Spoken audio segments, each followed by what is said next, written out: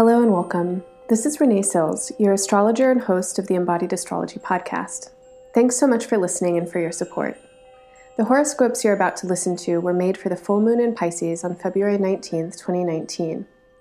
The day of the full moon was also the day that the centaur planet Chiron moved into the sign Aries, where it will travel now for the next 9 years. These horoscopes focus on the themes of Chiron and Aries as they play out for each sign and will address the moment now as beginning a new 9-year cycle. You can learn more about this astrology in my longer Embodied Astrology podcast, which is linked from the show notes.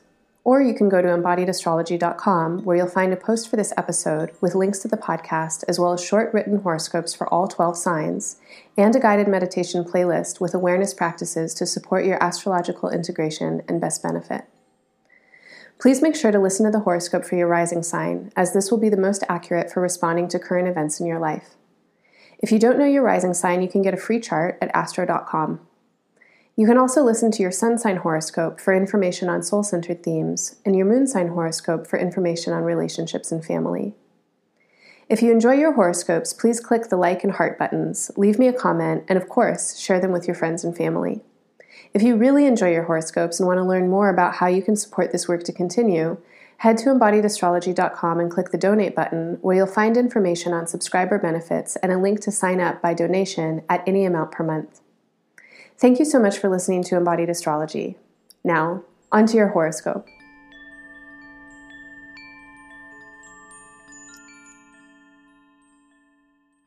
Hello, Aquarius. Thank you so much for listening. This is your audio horoscope for the full moon in Virgo and the movement of Chiron into Aries. So as I mentioned in the intro, this is an important movement, an important moment. Chiron in Aries is a transit that lasts through 2027. So that's, a ways from now. And for the next 8-9 years, this influence will be acting in the part of your chart that has to do with your learning capacity, with your mental, intellectual self. It's like how you form language, how you think about things, how you make sense of stuff. And it's also the place in the chart that talks about your close-in environments, your kind of immediate social sphere, the people that you're around all the time. So this could include your coworkers, or, if you're in school, it's like the people that you're in school with, or your neighbors. And as a kid, if you had siblings, it was your siblings or like your childhood friends. It's not necessarily relationships that you seek out or choose. It's the people who are around. You got to deal with them. And you learn from them. And you have to communicate with them. Those kind of people. So, Chiron as a figure is the process of embodying and integrating insight. And astrology works like this. It's like, how wherever it is has like 47 words for love or something like that. It's like different cultures have different ways that they use language to express an idea. And maybe the love for a child is different than a romantic love. And so then you would have a different word. But like English just has love. So astrology is a language. And when I say Chiron, I am referring to the centaur planet that's an object in the solar system that has an irregular orbit, and that orbit moves between the orbits of Saturn and Uranus. And so it signifies a bridge between Uranian energy, which is this brilliant, insightful off-planet wisdom, and Saturnian energy, which is about form and manifesting here on Earth. So how do we build these bridges? But when I talk about Chiron, I'm also talking about the lived experience of having some kind of insight like, whoa, that's the thing that's happening. And then the struggle to bring it into reality, to do the thing, whatever it is.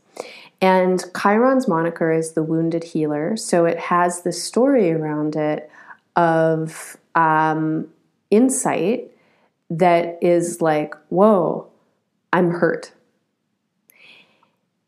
And then once we know that we're hurt, there's a process of figuring out why we're hurt, how we're hurt, and how maybe we can make it better.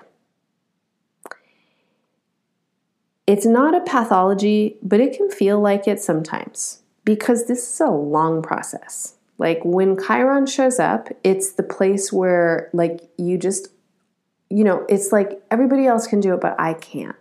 Why am I such a wreck?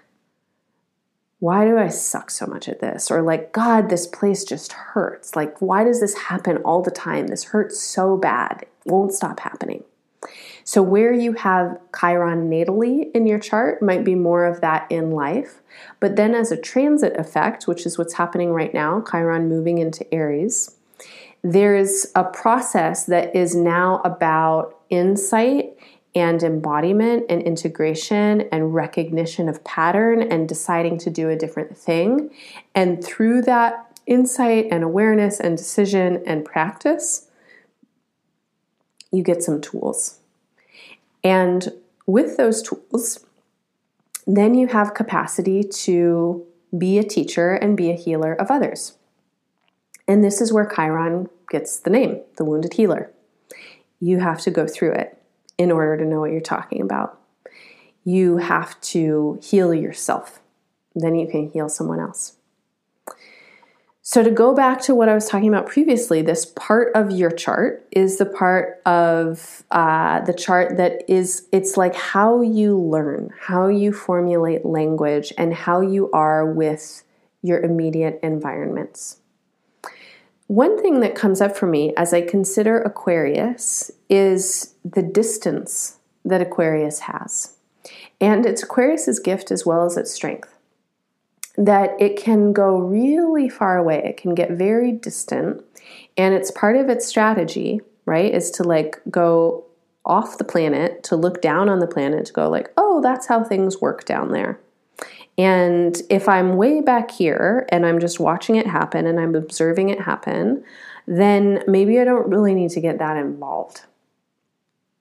Aquarius is a very humanitarian sign a lot of the times. Like you hear about Aquarius in terms of like social causes and idealism.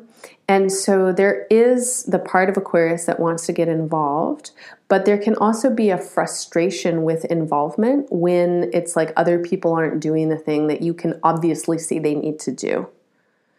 And when Aquarius is considered as an air sign and as a fixed sign, that means it's in the middle of the season, being in the mental space of having such a keen capacity for observation, for being able to see how patterns work, for being such a strategist,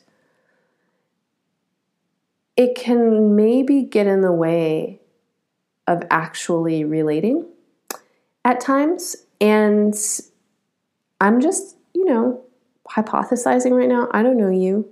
You're just listening. Maybe we've never even met. But just a question, what is your relationship with proximity to your immediate environment and to the people that you happen to be around, not by choice, but just because they're there? And how does language serve as a function for you? When you tell yourself your own stories, when you narrate your own existence to yourself, and then when you're sharing with other people, when you're trying to connect. Those are just questions. Explore them. If it feels like there's anything there for you, just explore them.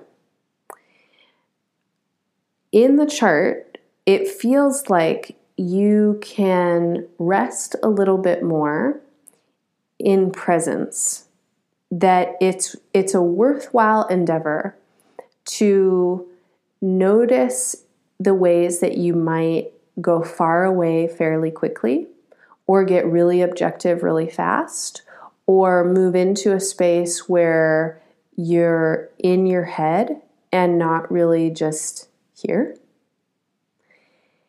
And when you just come here, it might feel a little painful. how can you just be here? You got to contend with the other people that are here. And who was it? Sartre or someone, like, it's like hell is other people. You got to deal with that. And then you have to figure out how to fucking talk to them. And then you have to, like, I don't know, have whatever the conversation is. And maybe it's really boring or maybe it's dumb. And they're human and you're human. So potentially there's some kind of healing work that you could be doing for yourself in the mundane reality of your close-in environments. Potentially there's some kind of healing that you could be doing with yourself that has to do with language, with your thought function, with your mental capacity, and how you're using it or how it's using you, and whether or not you can be in your body when you're also in your head. And for some of you, there's some healing work to do with your siblings coming up and with some early childhood experiences and like how you were socialized to think about things early on. Can you rest? How comfortable can you get in the moment that you're in, doing whatever it is that you're doing? How comfortable can you get? Can you just kind of arrive and be there and then notice what happens? What kind of stories you tell, what your strategies are, what's going on in your close-in environment.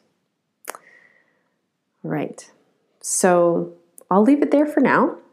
And if you'd like more information, check out the horoscopes for your sun, moon, and rising, whichever one this is in.